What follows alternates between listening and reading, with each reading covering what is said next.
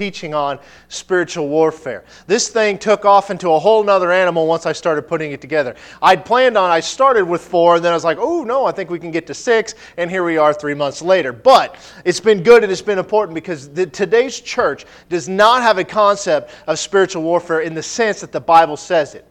We have a misconstrued belief, a misconstrued application. We have, just like a lot of things in the Bible, today's church, and I'm using that, and I am painting everybody with a very broad brush, but today's church is very weak when it comes down to biblical principles. And when it comes down to spiritual warfare, we think often of an intercessory type thing, that when we're doing warfare, we're solely doing it on behalf of somebody else. We're doing warfare for a city. We're doing warfare for an individual. And both of those can be true. But the overarching principle of spiritual warfare is more on an individual basis, and it has to do with us. And we're going to see some of that today, and our next series is going to tie very nicely into this. So open your Bibles to 2 Corinthians chapter 10. We've read this every week, and the last 2 weeks we begin to break this down, and we're going to break this down one last portion of this today. 2 Corinthians chapter 10, starting in verse 1. Now I, Paul, myself am pleading with you by the meekness and gentleness of Christ, who in presence am lowly among you, but being absent and bold toward you. But I beg you that when I am present, I may be bold with the confidence by which I intend to be bold against some who think of us as if we walked according to the flesh. For though we walk in the flesh, we do not war according to the flesh. For the weapons of our warfare are not carnal, but mighty in God for pulling down strongholds, casting down arguments, and every high thing that exalts itself against the knowledge of God, bringing in every thought into captivity to the obedience of Christ, and being ready to punish all disobedience when your obedience is fulfilled. We're going to on verses 4 and 5 today. Now, over the last couple of weeks, we've begun to talk about the weapons of our enemy. And one of the things that we pointed out last week was the concept in Ephesians 6, when we talk about the armor of God, that we might be able to withstand the wiles of the enemy, right?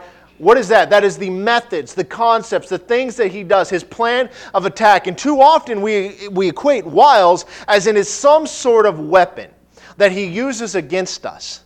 But the truth is that he really has no weapons that he can use against us. The word wiles means methods.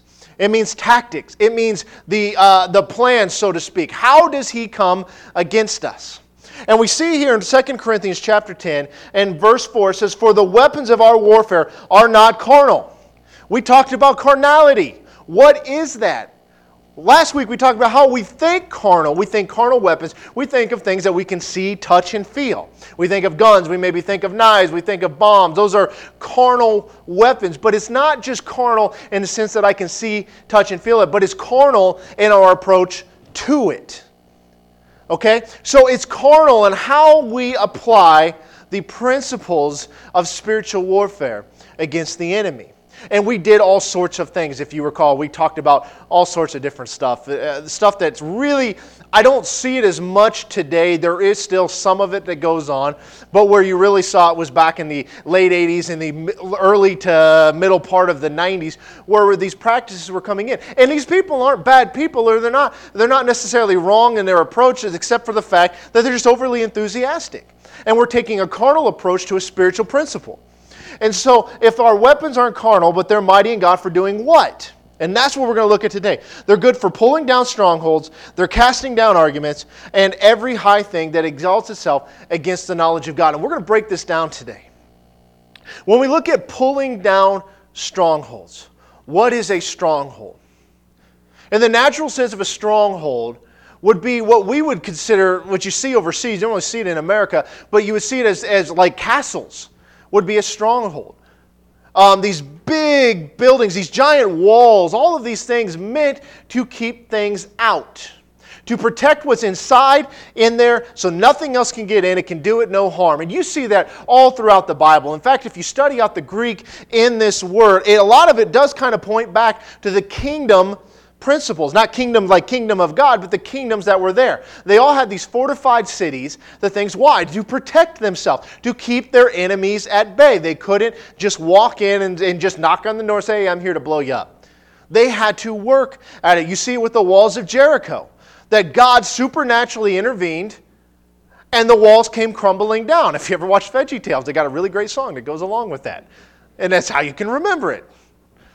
We're adults here, right? Okay. But the point is that those are these strongholds that it mentions, or that's the way it's referenced. But obviously, because our weapons are not carnal, it cannot be referencing a physical structure.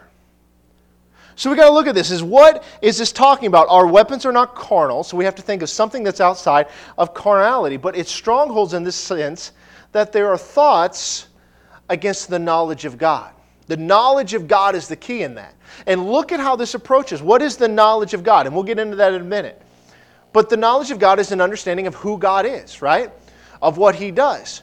So if our weapons aren't carnal, but they're mighty in God for doing what? Pulling down strongholds, maybe pulling down the thoughts in our mind, right? Our weapons are, maybe we can say it like this, our weapons are not carnal, but mighty in God for pulling down strongholds against the knowledge of God. You see, we can take those two parts out. Why? Because it's just common. It's just adding to it. So for the weapons of our warfare are not carnal, but they are mighty in God for what? Pulling down strongholds against the knowledge of God. We look at that and we're like, okay, so we got a stronghold concept. What about the casting down arguments part? This is kind of somewhat self-explanatory.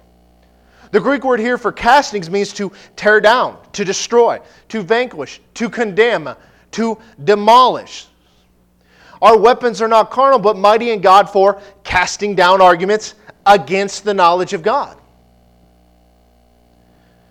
We're to tear down, we're to destroy all arguments against the knowledge of God. And we'll get to the knowledge of God part in a minute, but what is this really referring to? This is dealing with the concept of apologetics.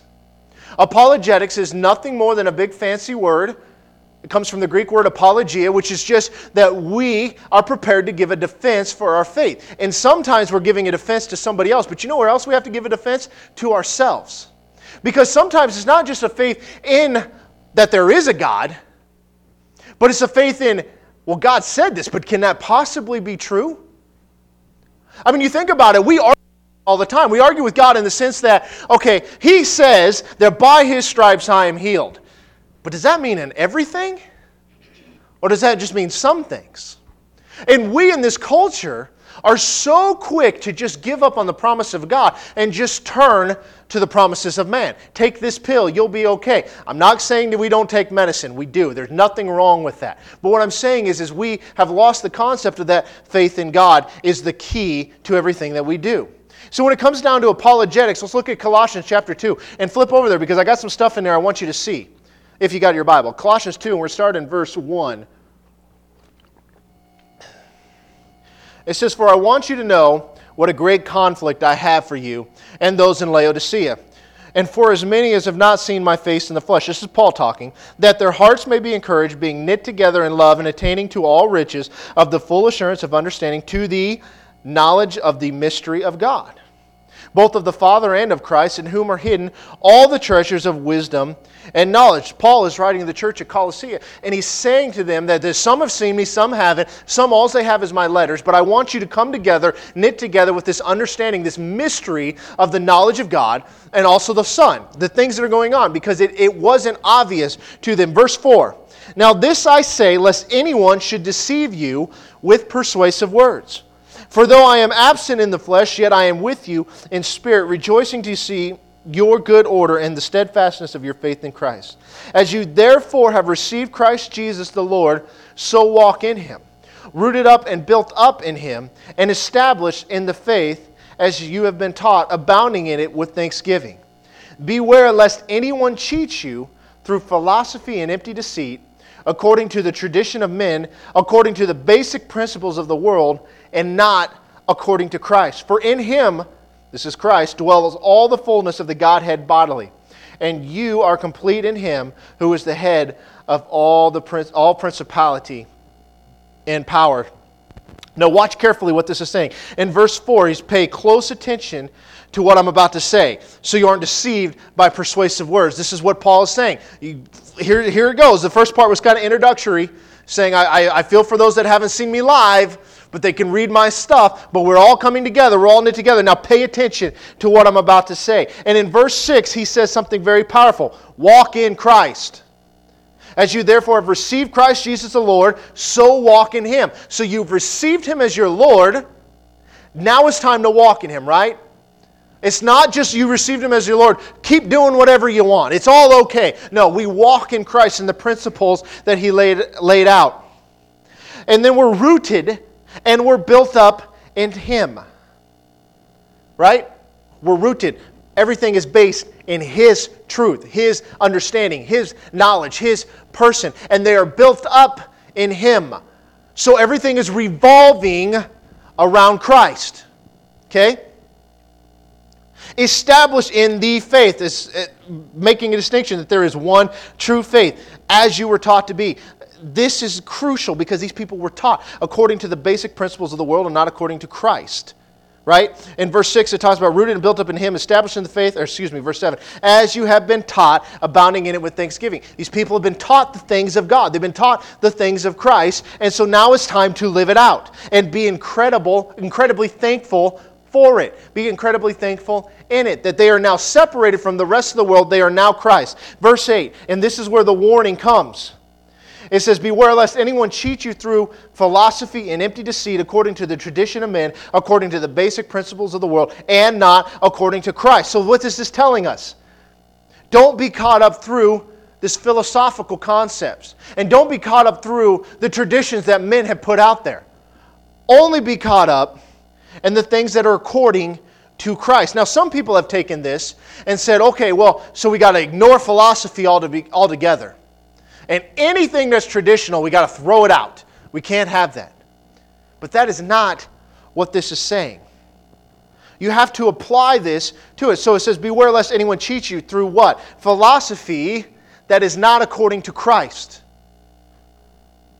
Beware lest anyone cheat you through the traditions of men that are not according to Christ. You see, we get hung up on all of this stuff. We get hung up on these principles. What he's saying here is that philosophy is very much a big part of the world we live in. Philosophy are the ideas, the concept, the thoughts. Your worldview is very much based in philosophy. Science cannot be done without philosophy. You know why? Because science doesn't say anything. Scientists do. Right? When they dig up a dinosaur, what does that information tell them? Nothing. It doesn't have a toe tag on it that says when it died. It didn't say how old it was. It didn't say when it was born. It doesn't tell them anything. So they take the evidence and apply a concept to it. That is philosophy. We cannot reason without philosophy. We need it. We come to faith a lot through philosophy because the concept of God are contrary to the concept of this world. Everything that we are taught is in complete disarray when it comes to the things of God. And this is what he is saying, that everything should be according to Christ. You made Him your Lord, now it's time to walk in Him. And don't get caught up in all of this nonsense, because if it's not in Christ, it is wrong. You see, so we're casting down these arguments. We're prepared to deal with it. But where are we doing this? We're doing this in our mind, right? It's not saying to go out there and cast them down with other people. We're doing it to ourselves. And then back to verse 4 in 2 Corinthians 10, it talks about every high thing. The Greek here gives the idea of an exalted object. Something that we put up on a pedestal. Something that we put up there that is greater than everything else. So we could say it like this: for the weapons of our warfare are not carnal, but mighty in God for casting down every high thing that exalts itself against the knowledge of God. But what are the things that we exalt above God? Now think about this for a second. There's really one thing that we exalt above God, because if we can get rid of this, then we would never exalt anything else above God. The number one thing that we exalt above God is ourselves. Why did Jesus say that I want you to love your neighbor as you love yourself? Because we love ourselves. We take care of our needs.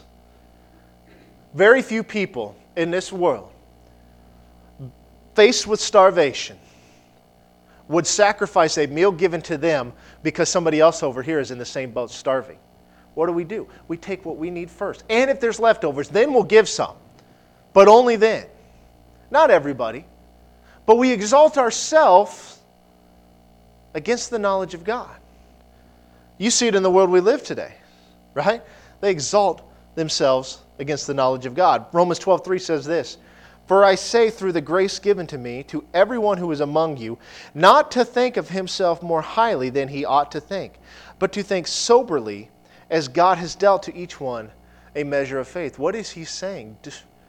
How high should we think of ourselves? We should think of Christ as up here, but everybody else is on the same level. And this is where we get into a lot of trouble. You see, this is where we get into a lot of problems in the things of the church. Because we have a church structure that, while it's not necessarily biblical, that also doesn't necessarily make it wrong. The church, the problem is we think of church, like, where do you go to church? Well, we are the church. But we come together, we are the assembly of believers that have one common faith, and that is belief in Jesus Christ, and we share a doctrinal statement, so to speak, and we worship God together. And so that is what we think of church. But the problem is that sometimes we put expectations on other people that we don't necessarily put on ourselves. And I'll give you an example. This is completely hypothetical, okay? This is not a true story. I want to make that clear right now. But hypothetically speaking, if you're a believer in God and you follow Christ and all that, and all of a sudden somebody that's your Christian brother or Christian sister or whatever the case is in a situation and they lose it, and they're cussing out the greeter at Walmart because he didn't say hello right or something, right? We've applied a basis of expecting, I can't believe they did this. How dare they do that, right?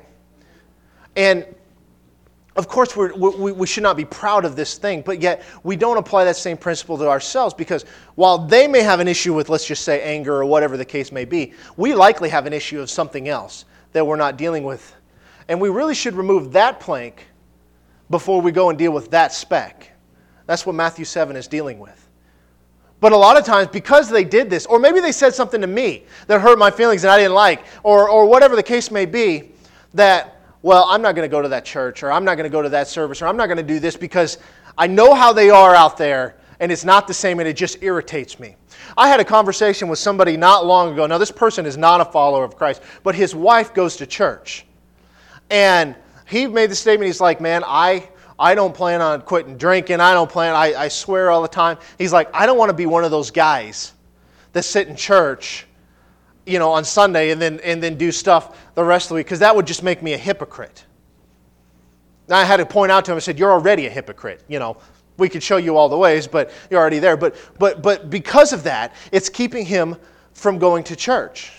And most of us in here say, well, that's not right. You still need to go. I mean, right? We're all hypocrites. There's plenty of hypocrites in the church. There's hypocrites and throughout the world. There's professional hypocrites, right? This is what they do for a living, it seems like.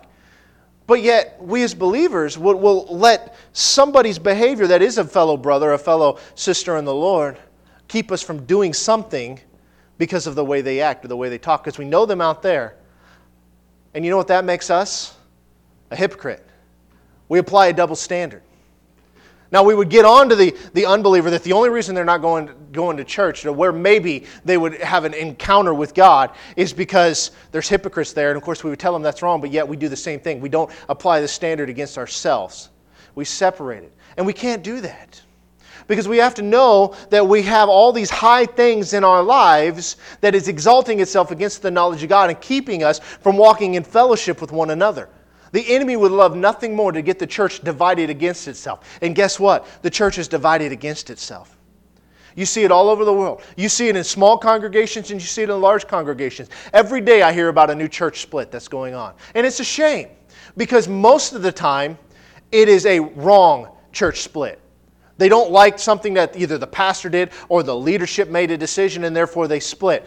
That's not necessarily a good reason to go. What's really wrong is because you painted the walls and now you're leaving the church. That's crazy. But there are times when it is okay.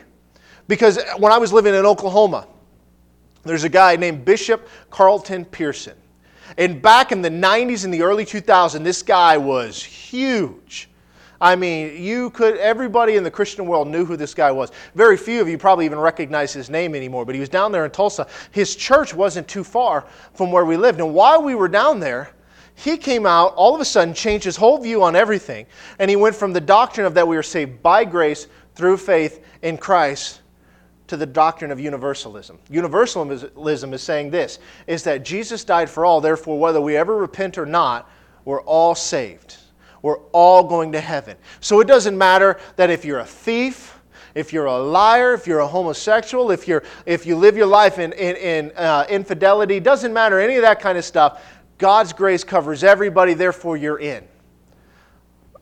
Of course, the church split. That would be a solid time to split. The sad part is not only did the church split, but the church died.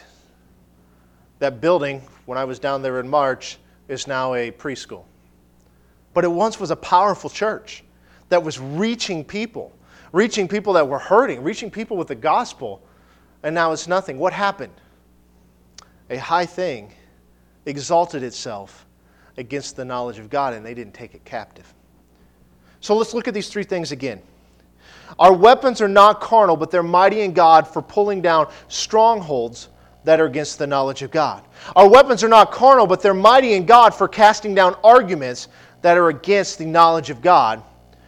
The weapons of our warfare are not carnal, but mighty in God for casting down every high thing that exalts itself against the knowledge of God. So what are the strongholds, the arguments, and the high things? What are those things exalting themselves against? It's the knowledge of God, right? When you break this down, this is where you catch it. Too many times we read way too quickly and we overlook this part. That all three of these things are going against the knowledge of God. So here's the question. What is the knowledge of God? Turn over to Romans chapter 11. I got some stuff I actually want you to underline here. Romans chapter 11, starting in verse 33. Oh, the depth of the riches, both of the wisdom and knowledge of God. How unsearchable are His judgment and His ways past finding out. For whom has the mind of the Lord, and who has become His counselor? Or who has first given to Him, and it shall be repaid to him? And here we come to the knowledge of God. For of Him, and through Him, and to Him are all things, to whom be glory forever. Amen. Verse 36, for of Him, through Him, and to Him are all things. The knowledge of God is not the mind of God, so to speak. Like, how much does God know? The knowledge of God is those things that are of Him, that are through Him, and that are to Him. And according to this verse, it's all things. 2 Corinthians 5:18 says this, now all things are of God, who has reconciled us to Himself through Jesus Christ, and has given us the ministry of reconciliation. Now look at that. All things are of God, and they've reconciled us to Himself through Jesus Christ. You saw that just before. For of Him, and through Him, and to Him are all things. The knowledge of God, all things are of God, who has reconciled us to God through God, and has given us the ministry of reconciliation. What's he saying? The knowledge of God is the salvation of God. You see, all of these thoughts prior to this are coming against the concept of this is who God is. And all things are of Him, through Him, and to Him. Everything that was made was for God. In John 1:1. In the beginning was the Word, and the Word was God, and the Word was with God, and all things were made from God, right? That's basically what it's saying. What's it saying? That Jesus is the Word. It expands upon that. And He was there prior to the creation. He's not a created being. He is the Creator. And all things are of Him, through Him, and to Him. Why did God create us? He had to have a way to express His love to mankind. Jesus said, no greater love is this than one who will lay his life down for his friends. Did God do that? Of course He did. And He knew He was going to have to before He created us. It wasn't like He was surprised. Do you know that God's never had a thought? Think about that for a minute. We all have thought. We all have that aha moment. We're like, I get it, right? Sometimes it's complicated stuff. Sometimes it's mathematics and you're like, light turned on. That's never happened to God. God's never had a thought. He's never had, a moment where He was caught off guard. Adam and Eve sinned and He wasn't saying like, what happened? Are you kidding me? Why didn't somebody tell me about this? He knew it was going to happen prior to it. The knowledge of God It's not the knowledge that God possesses. The knowledge of God is the understanding of who He is. Okay, let's look at verse 19. I'll read verse 18 again. Now all things are of God, who has reconciled us to Himself through Jesus Christ and has given us the ministry of reconciliation. That is, that God was in Christ reconciling the world to Himself, not imputing their trespasses to them, and has committed to us the word of reconciliation. Now then, we are ambassadors for Christ, as though God were pleading through us. We implore you, on Christ's behalf, be reconciled to God. Stop there for a moment. Whose behalf? Christ's behalf. Not our behalf. Be reconciled to God, for He made Him who knew no sin to be sin for us, that we might become the righteousness of God in Him. Now we hear that verse. We hear verse 21 all the time. But what is he talking about? The knowledge of God is to know God. And it's on their behalf, God, Christ, Jesus Christ came to give His life for His behalf, that we would come and be reconciled to Him and be accounted righteousness to us. Now let's go back to 2 Corinthians chapter 10 and verse 4 and 5.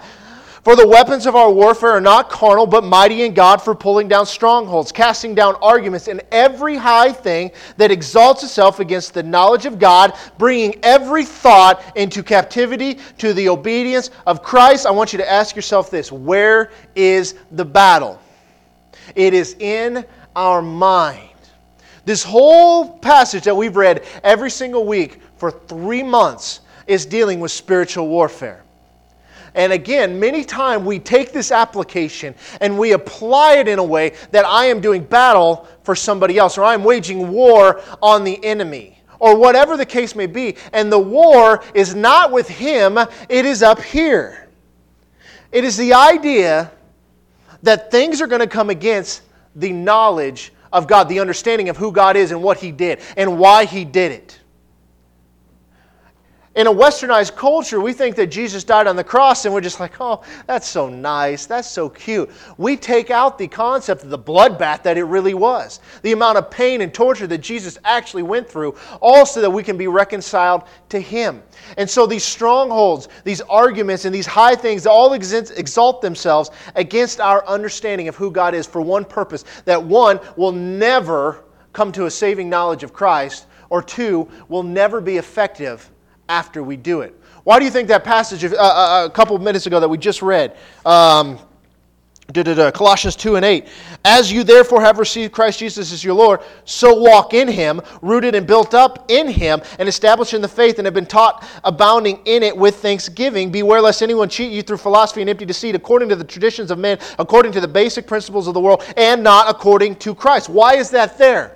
Because if He can't stop you from getting saved, which is what He said, once you've given your life to Christ, you've made Him your Lord, now it's time to do this, is at least He'll make you ineffective.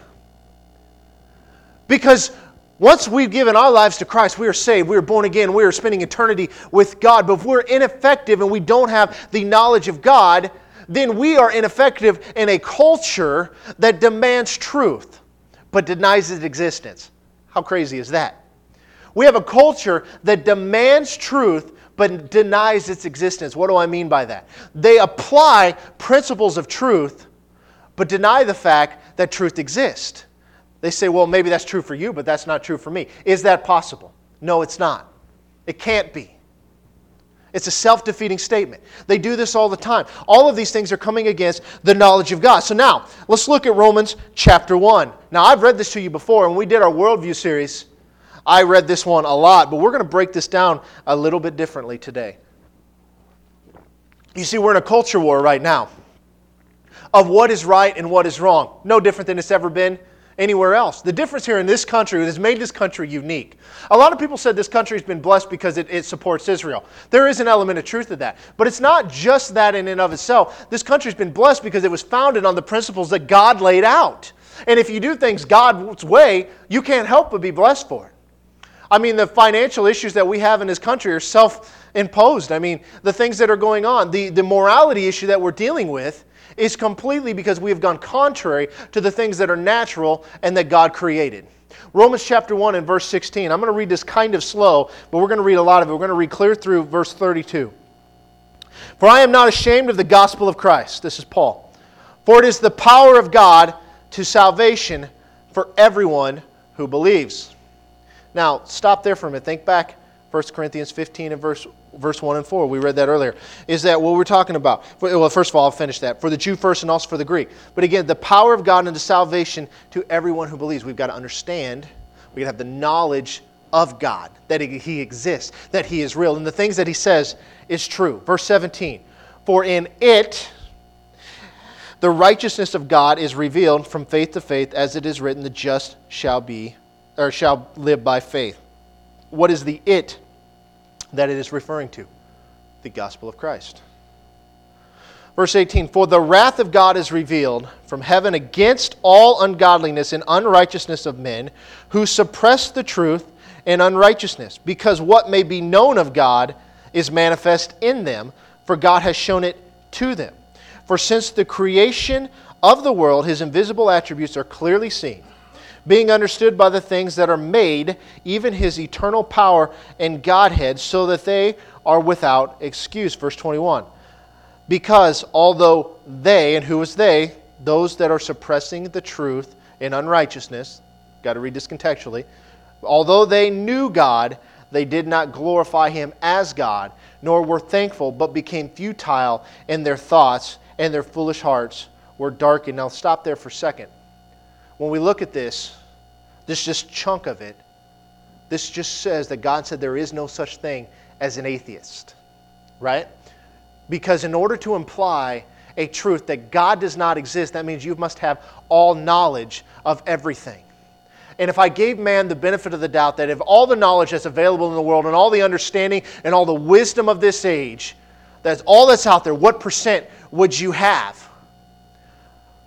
Being very generous, let's say they had 2%, and I'd say that's incredibly generous, which implies that maybe God exists in the 98% that you don't have knowledge of. Let's go on. Verse 22. Professing to be wise, they became fools, and changed the glory of the incorruptible God into an image made like corruptible man and birds and four-footed animals and creeping things. Now, let's stop there for a second. Verse 22 and verse 23. First of all, professing to be wise, they became fools for all the reason that they said before, but they changed the glory of the incorruptible God into an image made like corruptible man. Many people have applied this and said, well, they're creating idols. This is referring to a time where people were creating idols. And of course that is true, because it also talks about the birds and the four-footed animals and creeping things that they made. No question about it. But how many idols were made to look like man? When you study out the history of it, very, very few. They made them to look like calves. You remember Aaron, and he made the golden calf and all of this kind of stuff. So look at this. Look how it's written. They changed the glory of the incorruptible God into an image made like corruptible man. What is this talking about? Our culture today has created a God in their own mind and have professed Him to be the one that has made all things. Who is that God? Themselves. They worship at the foot of themselves. If it feels good, do it. If I want it, then I can do it, and you can't tell me. You cannot apply a principle that I do not accept to me. If I say it's not true, then it's not true, and I don't care what you say. Right? They've made an image of God into themselves. Verse 24. Therefore, God also gave them up to uncleanness, and the lust of their hearts to dishonor their bodies among themselves, who exchanged the truth of God for the lie, and worshipped and served the creature rather than the Creator, who is blessed forever. Amen. Now, what is God talking about? What is the uncleanness and the lust of their hearts? He goes on. For this reason, God gave them up to vile passions. For even their women exchanged the natural use for what is against nature. Likewise, also the men, leaving the natural use of the woman, burned in their lust for one another, men with men, committing what is shameful, and receiving in themselves the penalty of their error, which is due. Now, I've heard somebody, this is obviously talking about homosexuality, right? There's no way to deny this. But I actually heard somebody give me this argument once. Well, you see, it doesn't specifically say that women were giving up men and just going to themselves, but it does say that men were, so maybe lesbianism is okay. The problem is the word likewise, right? For this reason, God gave them up vile passions for their women, exchanged the natural use for what is against nature. Likewise, also the men were, and it goes and explains how they do it. So he's putting these two things symbiotic to one another, saying they're doing the exact same thing. In verse 28, and even as they did not like to retain God in their knowledge. Stop. They didn't like to retain God. That means that they have a knowledge of God. God gave them over to a debased mind to do those things which are not fitting. And then it gives us a list of things that are not fitting that comes from a debased mind. Okay? Being filled with all unrighteousness, sexual immorality, wickedness, covetousness, maliciousness, full of envy, murder, strife, deceit, evil-mindedness. They are whisperers, backbiters, haters of God, violent, proud, boasters, inventors of evil things, disobedient to parents, undiscerning, untrustworthy, unloving, unforgiving, unmerciful, who knowing the righteous judgment of God, that those who practice such things are deserving of death, not only do the same, but also approve of those who practice them. Now let's look at this. He gave this huge long list, and the problem is that we are to take every thought captive to the knowledge of Christ, right? The understanding of Christ. But I bet you if we look through this list, we'd find a bunch of things in there that we're doing that come from a debased mind. The knowledge of God is the understanding of who God is, what He says, that He is real, He exists. The battle is where? It's in our mind. It's the battle that goes on. When we do spiritual warfare, we're doing it more times than not for ourselves. We're fighting against the enemy for ourselves. We're fighting against those thoughts, and we take every thought captive. Now, think about it like this. Now, because the application of spiritual warfare has become something that it was really never intended to be, that we're doing war for other people, and that we can go out and do war over cities and things like that. And there is some element of truth of intercession and stuff that I'm not going to go into today, but primarily is that if I took the principles that God said, that I take every thought captive into the obedience of Christ, and I tear down these strongholds and all these things that go against the knowledge of God. And that you guys did it, and every individual who professes to be a Christ follower, who really is the church, it has made up the church. If we all actually did the things that the Bible said, how different would this world be today? How different and much stronger would the church be today? How much stronger would the church be today is that if they didn't just show up to church on Sunday, but they actually applied the principles that God gave them to their life, where we study the Word with all intent to see if those things which said are true. That we put Christ first, that we become a living sacrifice, living in obedience to everything that He says and every principle that He lays out. What if each individual did that for themselves? How much stronger would the church be? What if each individual took the call of Christ to go into all the world and make disciples?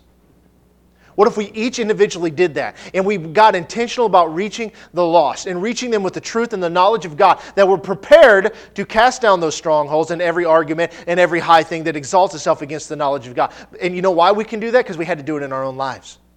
We had to apply those same principles to us, and then we can help other people walk through them, which is the exact thing that making disciples is. Disciples are never born, they are always made. It never says just walk around and disciples just happen on accident. They are created, they are made, they are individuals led to the truth by people who have been walking with the Lord for a very long time. I'll say this, age does not dictate whether somebody is spiritually mature. And I don't have time to lay out all this foundation for this, but I'll tell you this. When you study it out, a lot of times we go to church and we say, oh man, we got into the meat of the Word today and things like that. I'll tell you this, and I can explain this to you another time, is that when it talks about the things that are meat, in other words, you should be on meat, but you're still spiritual babes requiring milk, that's what Paul said.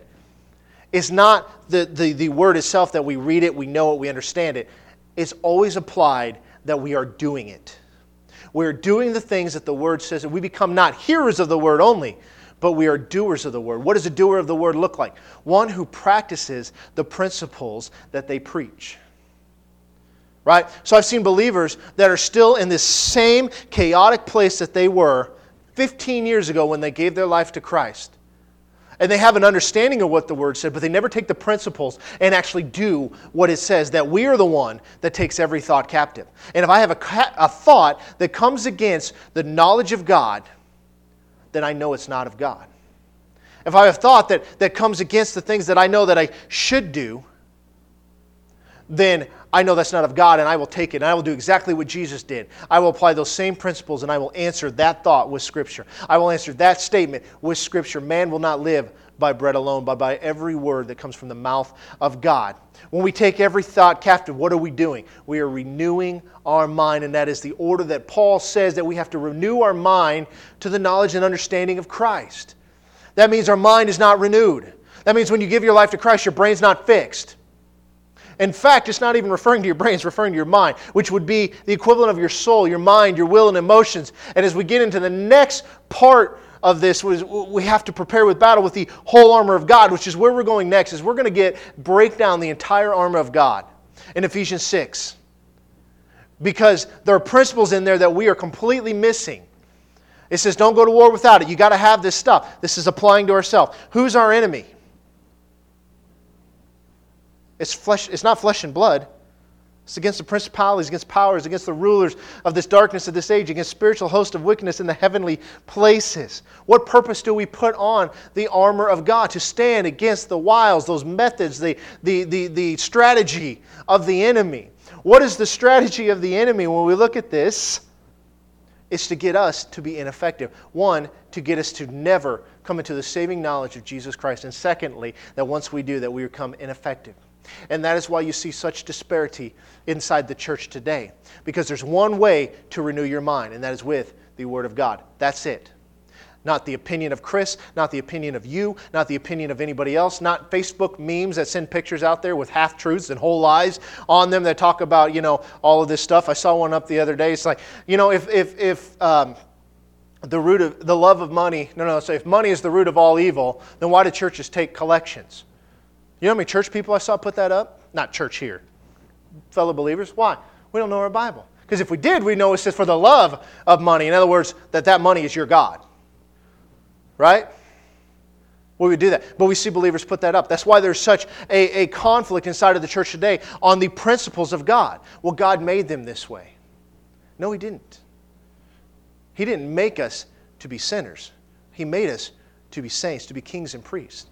And the only way we're ever going to walk in that truth is to get an understanding of who He is and cast down every argument, every high thing, and every stronghold in our life that battles with our soul. So why would we do any of this anyway? Why do we go to all this trouble? Why don't we just live and let live? Why don't we just walk on this earth and we know we're saved and all that kind of stuff, and that's good.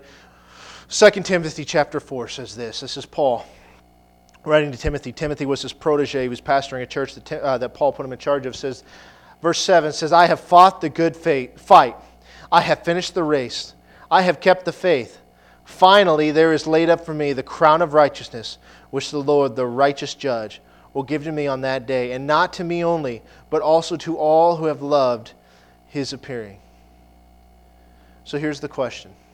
Is everything that you say and you have and that you do, is it of Him? Is everything that you say, have, and do through Him? And is everything that you say, have, and do to Him? Because if it's not, then we're not doing spiritual warfare the way we're supposed to. The principles have been laid out. Is that we cannot come to church every week hoping to learn something and never applying it to our lives.